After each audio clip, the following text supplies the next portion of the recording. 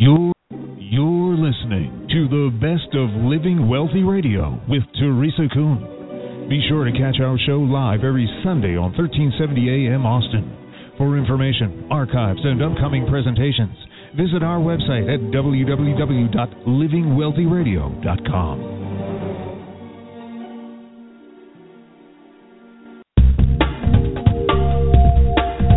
Sunday, Austin. Welcome to Living Wealthy Radio with your host, Teresa Kuhn.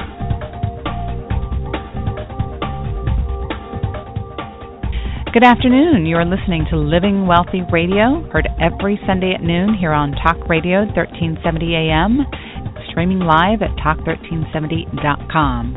I am Teresa Kuhn, helping you live wealthier. Resources are available for you at livingwealthyradio.com. A sacred cow is an idea, custom, or institution that is unreasonably held to be above criticism. What are some sacred cows you can think of? Well, conventional financial planning is a huge one for me. From the way we are taught to save for retirement to how we send our kids to college. There are many sacred cows when it comes to money and wealth creation. Our guest today, Charles Hugh Smith, is a modern Renaissance man, a blogger, author, TV and radio commentator, fitness, health, and lifestyle expert, oh my gosh, and also vocal proponent of America's return to self-sufficiency and sustainability. His blog, Of Two Minds, was named one of the most influential alternative financial sites by CNBC. And Of Two Minds covers an eclectic assortment of topics, including personal finance, energy, education, and genetically modified food.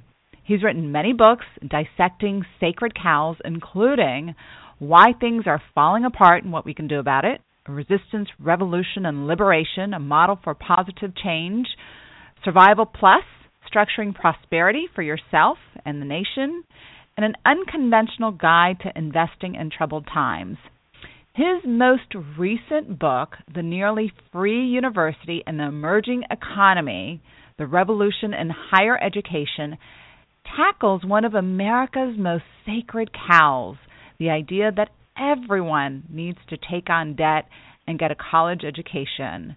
And Charles, I could not agree with you more. As a financial advisor and wealth and retirement income strategist, I see my clients every single day take on this huge amount of debt for their children and see their children's taking a huge amount of debt just for that sacred for-college degree. Where have we gone, wrong? Well, Teresa, I think that's an excellent question, and I think we can start with the foundation of our current educational system has just fallen completely behind our technology. When we think of universities stretching back into the medieval and Renaissance eras, they were all based on a tremendous scarcity of knowledge and printed material. Books were very expensive, and if you wanted to learn something, there were very few opportunities. And so the universities were based on libraries where there were scarce books and scarce experts who you'd have to gather in one spot to hear their lectures. And now with the Internet and online courses, that whole model is just really obsolete. You make a really good point. So you would think that the cost of education would go down because there's so much available information and education out there, but the opposite is happening every single day. The cost of education is going up and not down. Right, and that's another point that I think we tend to overlook is that the current system is based on what I call artificial scarcity. In other words, there's really no constraint on the number of people who could take college classes online and earn a credential or degree.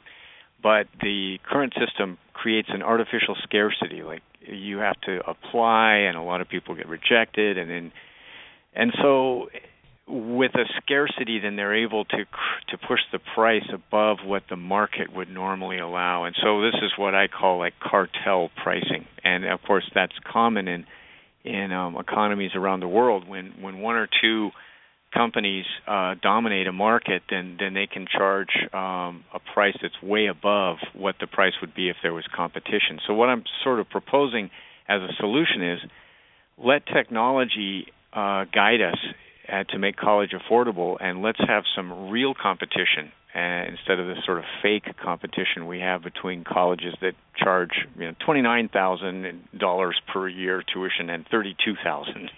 That's not real competition. Is the cost really that much for a university? Right? Are they really for someone to go to school? Is it realistic to think that the cost to educate that student is $30,000 a year, or $20,000 a year, or $40,000 a year? Yeah, Teresa, the statistics vary, of course, depending on if you go to a private university or a state university. And, of course, the state institutions will be cheaper, but the average cost for a 4-year bachelor's degree is running somewhere between $89,000 and $120,000 on average. And, of course, that includes living expenses, which if you live at home, of course, and attend a state university, your costs will be considerably cheaper than if you go to an out-of-state school and pay full private tuition. But the costs have, on average, the cost of tuition and student fees has risen 1,100% since 1980. So that's roughly, in roughly 30 years, the costs have skyrocketed over 1,000%, where the cost of buying a new car has risen 95%. So, as one example, so you can see that the college fees and tuition have risen roughly 10 or 11 times more than the rest of the economy.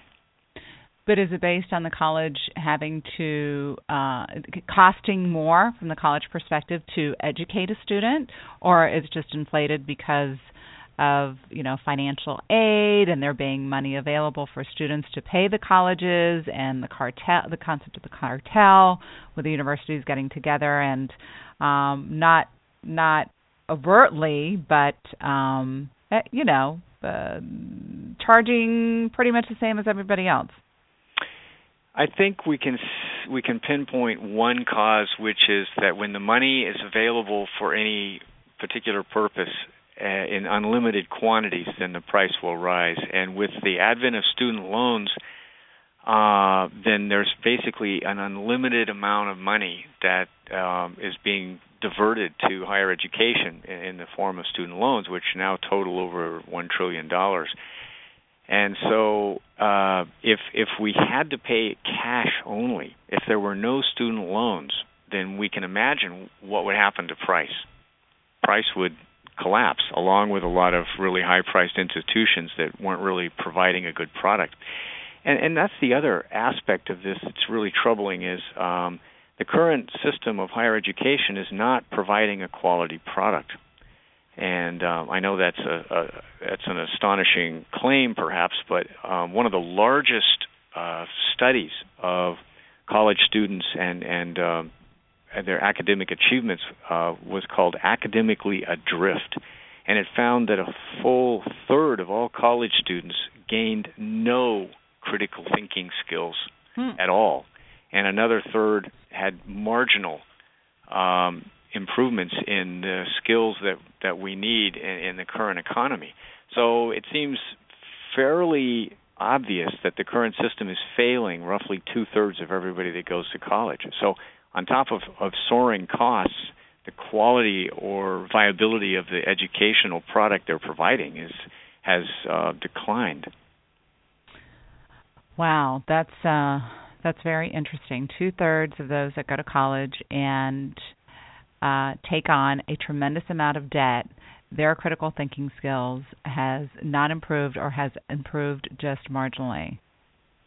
Right. And so there's been quite a bit of study, and in fact an explosion of study of how well online courses work. And the catchphrase out there now is MOOC, which is an acronym, MOOC, which is Massively Open Online Courses. And so a lot of higher education colleges, both state and private, they're starting to work these into their curriculum because they're so effective, and actually students learn better and learn more material by doing an online course than they do in a lecture. And so, and of course, the cost is essentially zero. It's the cost of the bandwidth, which is almost zero. But ironically, perhaps, for those of us on the outside, the current system is charging the same money for this essentially free course as they do for the lecture course, with a classroom and a high-cost professor or instructor and so on. So the model is nearly free to deliver, but the current institutions are charging the same old price, tens of thousands of dollars for a degree, even if you earn it online. What about the online alternatives that are promising degrees but at a lower cost? That is one of the more hopeful signs, is that some institutions are breaking rank, so to speak, with the institutions of higher learning in general, and charging a price that's more in line with the actual delivery price of the product. And one of the examples that's gotten quite a bit of publicity is, I believe it's the Georgia Tech has come out with a master's degree in computer science program, which is entirely online, and I believe they're charging $6,700, or it might be $8,700, but less than $10,000 for the entire master's degree program. And the competition, so to speak, if you attend a classroom equivalent, it's in the tens of thousands. So that's kind of a sign of where we could go, and it may very well be that the delivery cost of the entire program, including testing and everything, might be more like $4,000.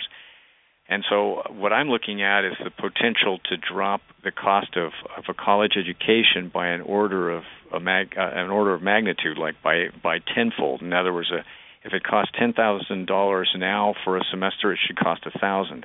If the whole degree program costs $100,000, it should cost $10,000. And so the Georgia Tech program is showing that this is not just fantasy; it's a real possibility. So, if a student were to get a master's degree online through Georgia Tech, or with any one of these other universities that may be accredited, is there a stigma attached to that degree when they go to find a job? Well, that's part of the developing sort of ethos of this online course alternative, Teresa. That's still an open question.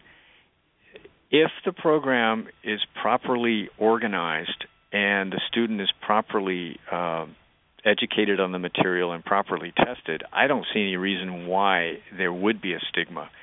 And so that sort of raises another critical point in the future of higher education, which is, I think we need to move to a system that accredits the student, not the college. And as it is now, the study that we mentioned, Academically Adrift, it's clear that just accumulating credits in some college, be it a physical campus or an online university, it doesn't really tell a potential employer or collaborator whether you've actually mastered the material.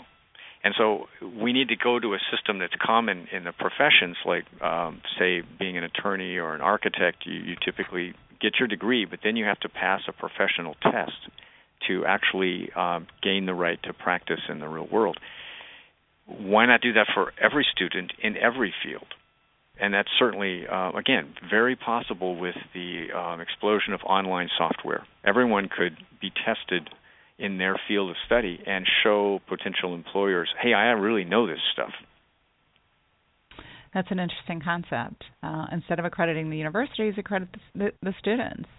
And in many professions like accountancy and lawyers and doctors, they have to be, they have to pass their boards or have to pass their exams. And, regardless of where they went to school, at least they're in line with their peers. Right. And that raises another point that, in terms of our peers, is as you know, and I know you've covered in previous shows, the U.S. economy is struggling with income disparity. That we're finding that a lot of the jobs that are available are lower pay than they were a generation ago, and the top performers in various fields are earning way more than they used to a generation ago. And so I think that we need to tie in reforming higher education with income disparity. And if we keep college being basically unaffordable and extremely expensive, where you have to become a debt serf for like 10, 20 years as you slog away paying down tens of thousands of dollars of debt, that's actually increasing income disparity greatly because it's limiting the opportunity to go to college, and it's making it so expensive that lower income students, it's like they really can't pay this thing off if they get a conventional job at a conventional pay scale. So in the nearly free university model, the university costs drop to $5,000-$10,000 for the entire degree, and so you don't need student debt necessarily. And then since the student is tested directly, then you can go to potential employers and say, "See, I really have evidence that I know this stuff." And so I think that reforming higher education is one really solid way to start addressing the root causes of income disparity. So the whole question of, how did we get to this point, right? To me, there's so many different areas of our economy and finance and our culture today that you mentioned the word serfdom, right? When these kids graduate from college, they've got tens of thousands of dollars in debt. They are serfs, right? They are. They've got a master, and the master is who they owe the debt to. Many of of these professions, their licenses are linked to whether they pay their debt or not. So if they default on their debt, their credit is ruined. They can't file for bankruptcy and erase that debt. Some professions, they can't get their license to practice their profession, right? So they really are slaves to the master. But at the same time, the economy is down. We've got employers today that are laying off massive amount of employees because of Obamacare. We've got like this perfect storm of things happening in the economy that if I was a student graduating from college with, $70,000-$80,000 worth of debt, I would be pretty upset. Yes, and I think that we may be seeing the first sort of tentative signs of the younger generation starting to rebel at this system. And unfortunately, the choices at the moment are not good. In other words, we don't yet have a fully online system that accredits the student. That's still a dream, if you will. What we have is a cartel system that charges you a huge fortune for a nearly worthless or often worthless degree. And so students have this sort of dreadful choice where they can avoid college and decide to learn something that's productive in the real economy and master that, and then go seek an employer who will give them a chance. And this is not as uncommon as maybe we're led to believe. And for example, Google is a company that many young, hotshots in technology would love to work for. And it turns out that many of the teams at Google 15% of the people have zero college experience. Zero. They didn't attend part-time. They didn't take some classes. Zero. And this as results from Google studying the productivity and collaborative abilities of people that did really well in academic studies. They graduated with 4.0 or honors and all that stuff. Well, Google found that the people they hired with that had succeeded in academic studies, they were no better employees in terms of productivity than people with no college. And so as a result, Google started to hire people with no college, as long as they knew their stuff, as long as they could solve the problems Google needed solving. So that is, of course, heresy in the current system that requires everyone to get a 4-year bachelor's degree to even get in the door. But I think it goes to show that the really enlightened employers are starting to move away from looking at college degrees as the essential component of productivity. And they're starting to look at, like, what does the person really know how to do? So why do you think our culture is so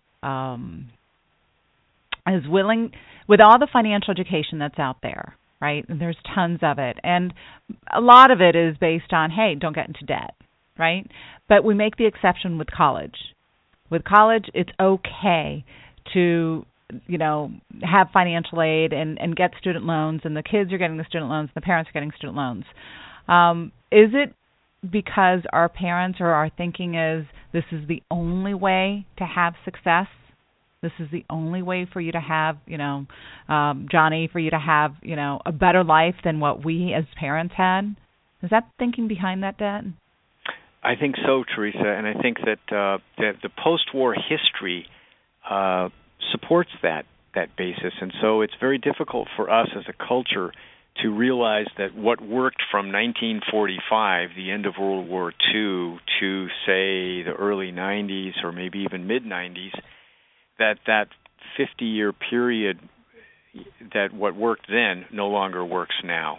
In other words, in a more entrepreneurial economy, one that requires critical thinking and the ability to be flexible and learn new skills all the time, that just going to college and getting a degree is no longer enough.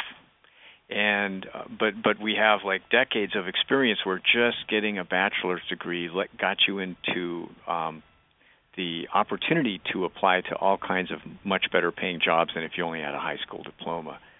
And so it's very difficult for us to let go of that model, that it seemed to work so well. But what's changed is 40% of the workforce now has a college degree.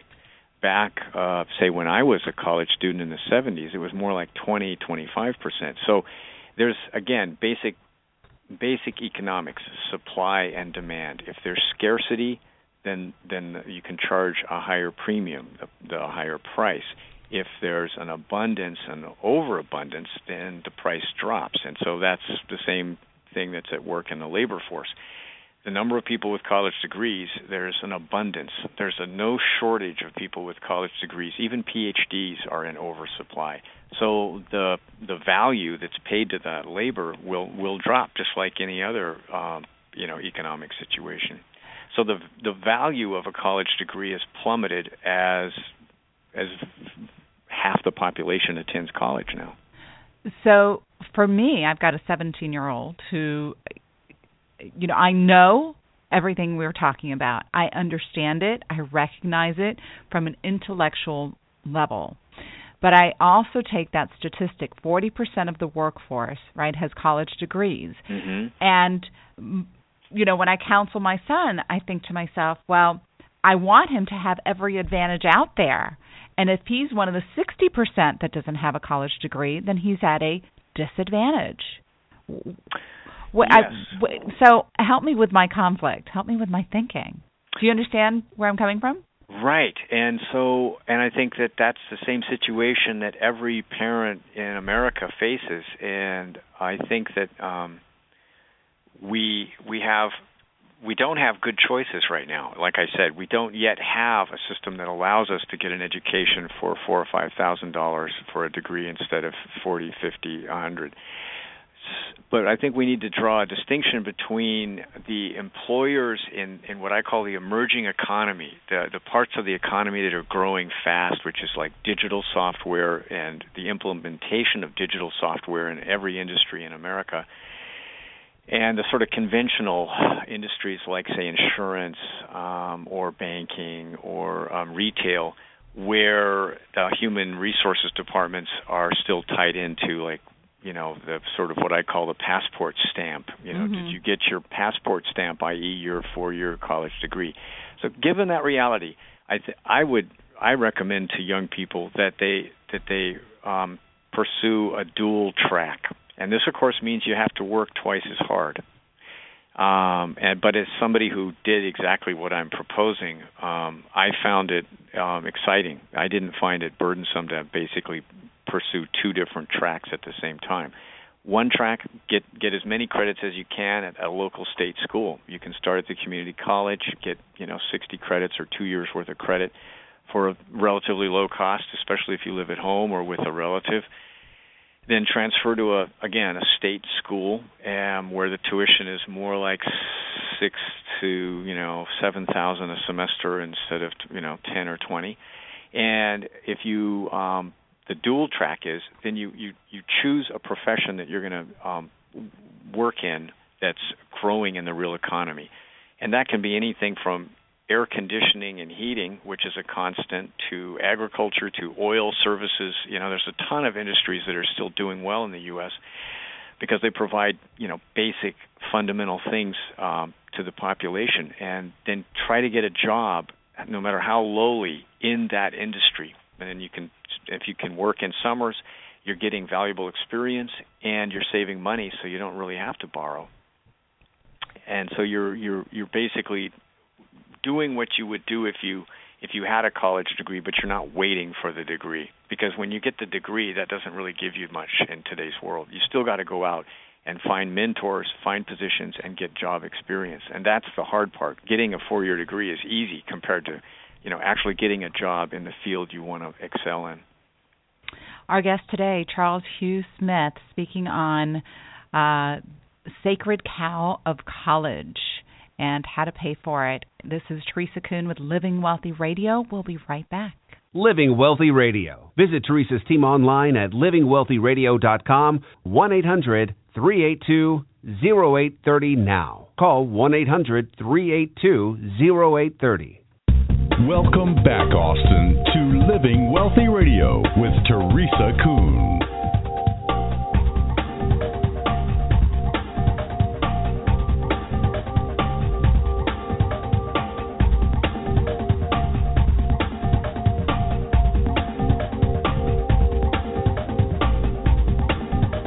Good afternoon. You're listening to Living Wealthy Radio, heard every Sunday at noon here on Talk Radio 1370 AM. Our system is broken, and finally more and more people are questioning why we have been living according to sacred cows, these conventional financial wisdom that ultimately fails us. We've got a new economy today. Today our reality is very different than it was decades ago. So why are we so afraid to question and go against the grain? Is it too late to fix what's going on today? Charles Hugh Smith discussing with us college. And Charles, I'll say what I think about college, and I've got all sorts of degrees and believe in education, believe in learning, believe so much in critical thinking skills. But when I see the reality with my clients and their kids and the amount of debt, it's a mortgage that they've got on their shoulders, and looking at an economy that's not offering positions and jobs that they expected, right? I think the whole system is really a scam. Am I wrong? No, I think you're absolutely right. And as you say, with a sacred cow institution, people are appalled when the truth is stated baldly.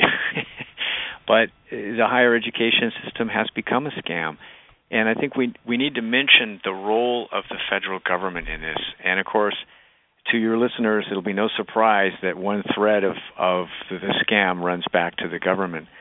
And it's not a slam on all government or all government programs, but the federal government's role in this scam is huge. And we can look at the student loan growth as the main driver of these absurd costs. So who's backing all these student loans? Ultimately, it's the federal government. The government. Yeah. And before we talk about that, one really great example, I don't know if you heard that there were law school graduates that were suing their law schools for overinflating job opportunities. Did you hear of that? This was several years ago. Yeah, interesting. And so that, to me, when that came out several years ago, I thought, how appropriate, right? We've got all these law schools with all these students that, law school is very expensive. It's 3 years. And law school does a great job at promoting the profession and promoting employment opportunities, right? I mean, I'm graduated from law school. I practice law. I recognized this many, many years ago when I went to school. And many of these graduates have over $100,000 in loans. And so to have a good paying job, it justifies the loans, right? And so law school does a great job at promoting the employment opportunities.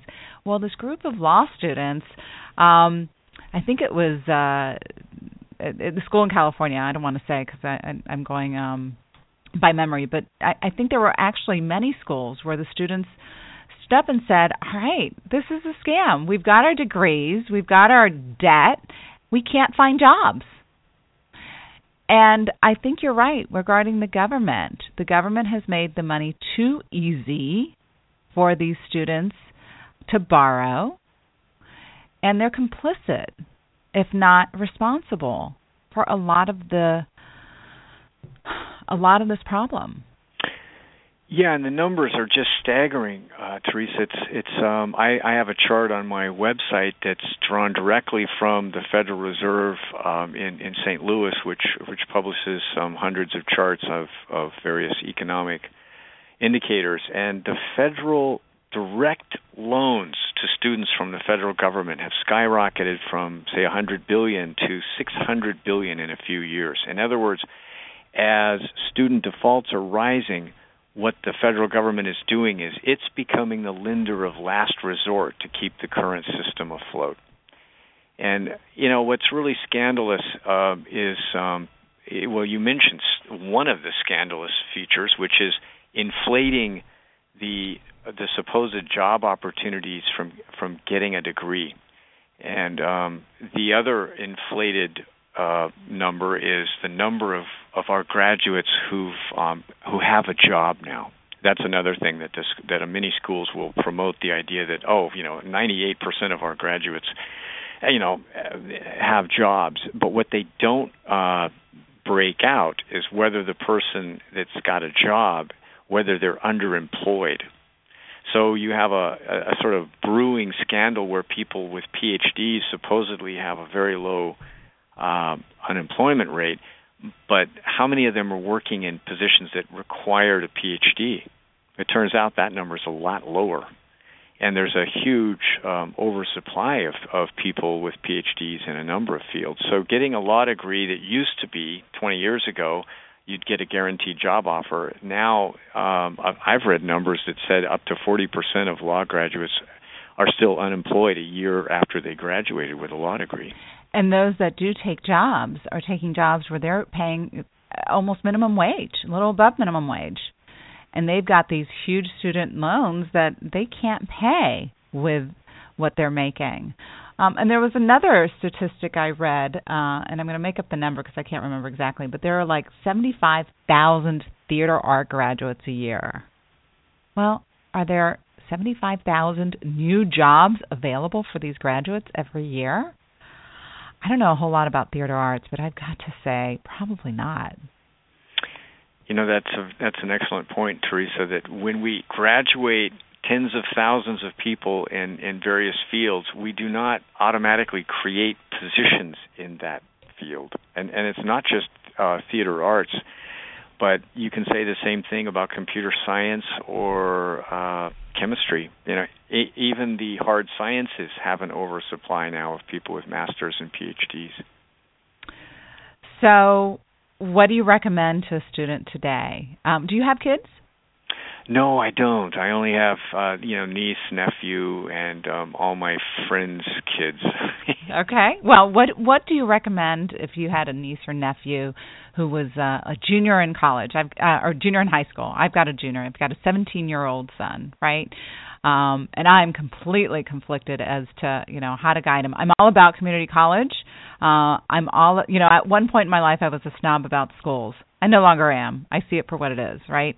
So I'm on the track where, hey, community college, get your first 2 years really cheap, and then you can go to a state school and get that diploma, get that piece of paper, right? At least you'll be in line with the 40%, and we're not paying tens of thousands of dollars. I'd rather give them a check to go start a business than give it to a university, right? But what would you recommend to your nephew who's a junior in high school? Right. Well, I think it's interesting. As a starting point, you mentioned funding an entrepreneurial, creating your own job with the same money that would have been squandered on a essentially useless degree. And I believe there was quite a bit of media coverage about one of the Silicon Valley tech guys who did exactly that. He was recruiting high school students and saying, I will fund your first business to the tune of $50,000 instead of you going to college. Just start your business right now. And so I think that may be extreme for most people, but I think that the point is valid, which is we are in a very entrepreneurial economy where... You think? I think that the opportunities for entrepreneurism are rising because of the web, the internet, and the explosion of really powerful tools like 3D printing in terms of fabrication of parts and also just the ability to reach customers, potential customers through the web. So that's another complete and total failure of our current system, is teaching the rudimentary fundamentals of entrepreneurism. And I've started a number of businesses, everything from I've been a builder, and I do have a bachelor's degree in philosophy, but I basically earned that degree while I was working as a carpenter. And of course, you have to juggle your schedule, and you need an employer who will give you a little flexibility. And you have to work like 6-7 days a week. But it is possible. And, of course, the more challenging the economy, the harder we have to work, all of us. And so what I would suggest to my nephew is, choose a field that's actually growing in the real economy. And theater arts probably isn't going to make the cut. And my degree's in philosophy, okay? There's the job growth there, sorry, not there. If you want to get that degree, that's fine, but consider it a side project to your fundamental project, which is mastering something that's useful in the real economy, solving somebody's problem. That's what we get paid for. So that's what I would say, dual track. Find out what you want to do, learn and master the skills that allow you to problem solve, and then go ahead and go to classes and earn credits kind of as a side project. Well, I actually love philosophy degrees because it teaches you to think, and we need critical thinking skills. But you're right, the practical application of, having you put on your resume that you've got a philosophy degree, that's not one that most employers would say, oh, I've got a job for him, right? Exactly. So that's the other part of it. So the skills for the future, technical, engineering, finance, what do you think? All of the above, and I think that the one real skill that I think the current system just sort of assumes that we gain through osmosis or by magic is learning how to learn. And we all go, oh, well, we all know how to learn. You don't have to really learn how to learn. We all know that because we're curious animals and our brains are wired to learn. Well, that's true. But nonetheless, the key feature of what I call the emerging economy, the economy that's the future, is we constantly have to keep learning within our fields. And, the old system was based on you get a college degree in a field, and there's not really going to be a whole lot of change in that field because change was at a slower pace in the decades gone by. And so you might have to take a little bit of professional coursework here and there, but that economy's gone. I mean, except for a few professions such as like maybe firefighters, police officers, and certain other government functions where the job and the work is roughly the same as it was 20 years ago. Even in those fields, technology is advancing rapidly that somebody in those jobs has to keep up with the advancements in their field. Well, outside of those sort of government sectors, many of us have to switch entire professions every few years, or we have to learn a whole new body of knowledge. And so that's really the critical thinking and the ability to learn entire new fields in depth. Those are the skills that everybody needs going forward. You mentioned, as if you go to college, ideally you'd run two tracks. You'd have a day job, so to speak, and learn a trade and start getting experience, and then taking the credits and getting your degree. I've got an employee who does just that, and she does work 7 days a week, and she is just an inspiration to my husband and me because she works so darn hard, and she's so good at what she does. But really, I think she's the exception to the rule. I don't know how many students out there or how many people out there are willing to, work their day job and go to school and, keep up with their credits and their homework. But that would be ideal. I worked during school. When I got my degree, I had years of experience, and finding a job was never a problem for me.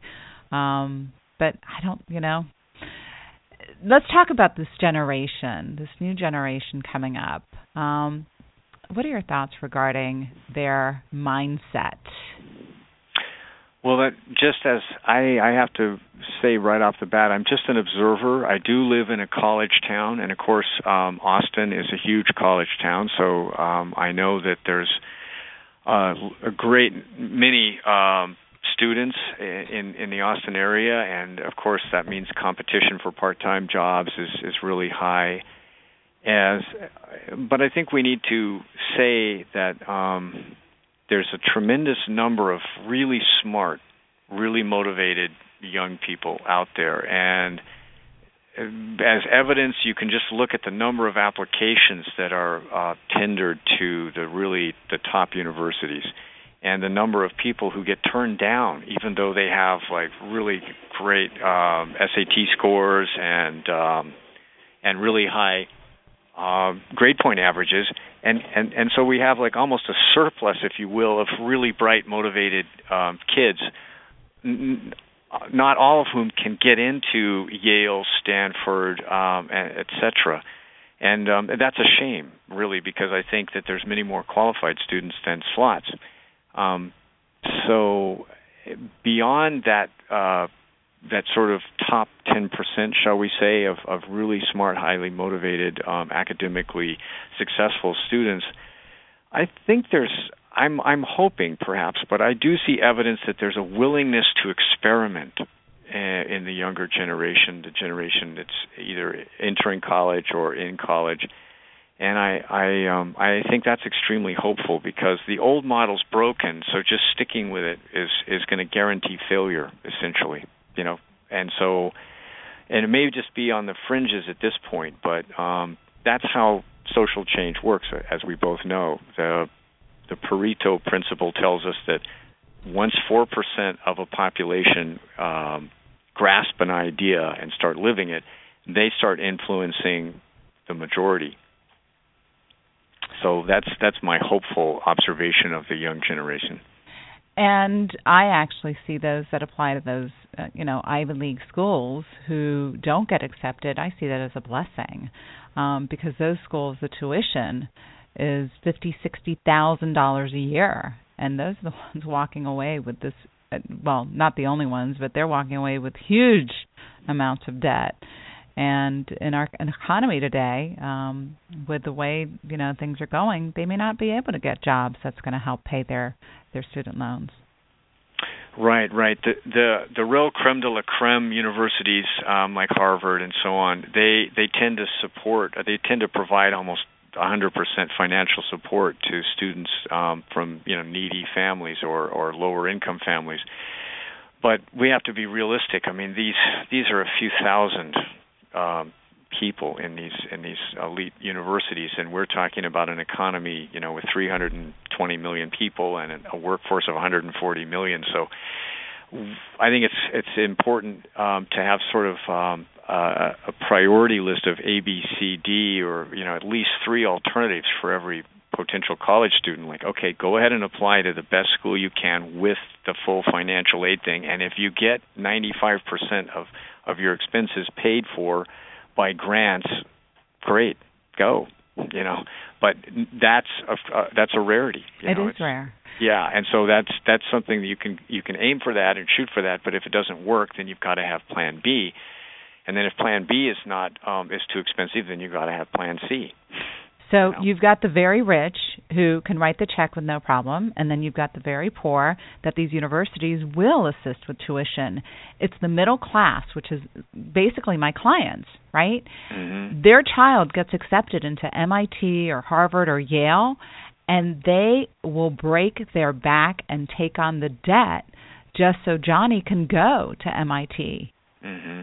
And they're the ones that are stuck in that, how can I say no to my child, right, to go to the school? I'll do whatever it takes. I'll take on the debt. I'll do whatever, right? And they're the ones that are burdened with this tremendous amount of debt. And, you write frequently about debt and often use the term debt surf, which I love. It's what we've become, right? We've become the society of debt serfs. And the answer is probably obvious, but why do you think debt is so destructive for our nation and for households?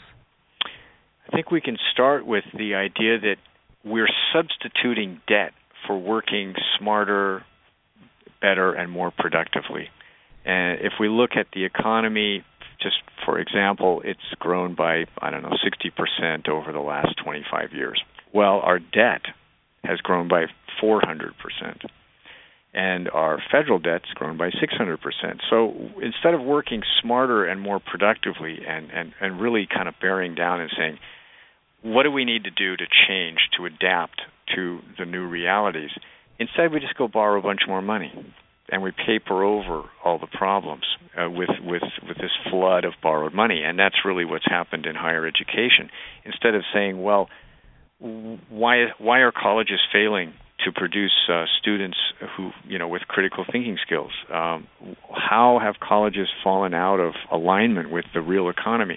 Instead, we just loan, these poor kids like $80,000, $100,000 and say, we'll just get this degree and everything will be fine. We've failed completely and utterly, but we've been able to do so because we've relied on debt to kind of paper over our inadequacies as a nation and as a house at the household level. What are your thoughts regarding the economy? Positive thoughts or negative thoughts? Realistic for today. Realistically, I think that we're in the midst of a revolution that's analogous to the Industrial Revolution of the 1800s. And we're in sort of at the beginning stages, and so it's hard for us to discern the future, just as it was difficult for people coming off the farm in 1840 to foresee the industrialized economy of 1880. And so I think we're in a really fast-changing transitional period in the U.S. economy and in the global economy, where all the benefits are going to people who are flexible, can learn fast, and are entrepreneurial. And those that are being left behind are those that aren't willing or are unable to learn new stuff and are unwilling to enter the sort of entrepreneurial spirit where you try something, it doesn't work, you let go of it and move on. And you seek to collaborate with professional people who are succeeding in the field that you want to enter, and that kind of stuff. And so the sort of old model was you get a job and stick there for 30 or 40 years, and then you get your retirement and so on. That model's breaking down on multiple levels, but it doesn't mean that we have to give up and say, our economy's going to crumble or our society has failed. It just means we have to grasp the fact that we're going to have to remain adaptable and flexible because the future's changing fast, and we can't really make decisions now that are going to be valid in 10 years even. We can only act on what we know now and anticipate that change will perhaps even speed up. What about for the baby boomers? Baby boomers. Well, it ties into our discussion of higher education because many of my friends are in precisely the same boat that you described. They've worked hard. They have college degrees themselves. Their bills for health care and college far outstrip the amount of money they can put away for their own retirement. So they own almost nothing. And their own retirement is based on a 401k or, from corporate America or Social Security. And so they're in a bind. They've got elderly parents to pay for, and they've got kids to try to get into college. And they just, it seems that many baby boomers are going to retire without the assets that they hoped for. Does that align with what you're seeing from your client base? Oh, absolutely. And so what I teach my clients to do is to build their savings on a foundation that is so rock solid that no matter what happens with Wall Street, no matter what happens with real estate, that at least the savings, the amount of savings that they can put away is not at risk. And once they've got that foundation in place, if they want to go out and gamble and risk money on Wall Street, then it's okay to do that. But what I find, when you put, pencil to paper and start doing the math, you recognize, or my clients do, they really shouldn't be risking a whole lot of money on a system, like Wall Street, where somebody's pushing the buttons and we don't know who it is, right? But it's certainly not there for the benefit of the investors or the consumers. You raised 2 points in that commentary, I think, which are worth emphasizing, which is the yield on investment, and the other is opportunity cost. And so whether we're talking about starting a company or retiring or trying to get a child into college and pay for it with cash, we're talking about the yield on an investment. And so when we were talking about higher education, what we were really saying is the yield on that huge investment is declining. And it's declining so fast, we're not even sure what it is anymore. Because having a college degree certainly doesn't guarantee a good job anymore. And there's apparently no guarantee that a child that goes through college is going to exit with critical thinking skills. And I think the other point that you raise here is the opportunity cost. That's the term for what else could we have done with the money. Mm-hmm. And so if we risk money in the Wall Street casino, then of course we're opening ourselves up to huge losses if the various bubbles in bonds, stocks, and real estate pop. But it also goes back to your comment about what could we do with the money that we're now spending on college? What else could we do for our child with that money? What other business could we purchase with the money that we're investing in college with such a poor return? Mm-hmm. Now, what you mentioned, the yield, the opportunity cost, those are terms I use in my practice every single day in guiding my clients to think differently because, here in America, we're brainwashed. I think in many, many ways we're programmed to think in terms of, those sacred cows, the 401ks, Wall Street, college. That's the only way, right, that we can have a bright future and all our dreams will come true. And, I'm hopeful, and what I've seen in my experience, and Charles, I think you have too, more and more people are waking up to the reality that it's not true, right? We've been lied to. Charles, thank you so much for spending time with us today. You're a great thinker. I love your website. And you've got a lot to offer in terms of, alternative ways of looking at what's going on. Your website is of2minds.com. We will have a link to your website on Living Wealthy Radio. You've got a number of books that I think our listeners would love, could certainly benefit from reading. Any last thoughts or comments? I've really enjoyed our discussion on higher education, and I hope it opens some doors for listeners to alternatives to, as you say, the sacred cows. Fantastic. Well, listen, God bless, and again, thank you so much for joining us today. Take good care. Thank you, Teresa. This presentation is for educational and informational purposes only. The info being presented does not consider your particular financial objectives or situation and does not make personalized recommendations. This material is not intended to replace the advice of a qualified tax advisor or legal counsel or other professional, and you should not use the information in place of a personal consultation regarding your specific situation or needs prior to taking any action based on this information. We believe the info provided is reliable, but we do not guarantee its accuracy, timeliness, or completeness.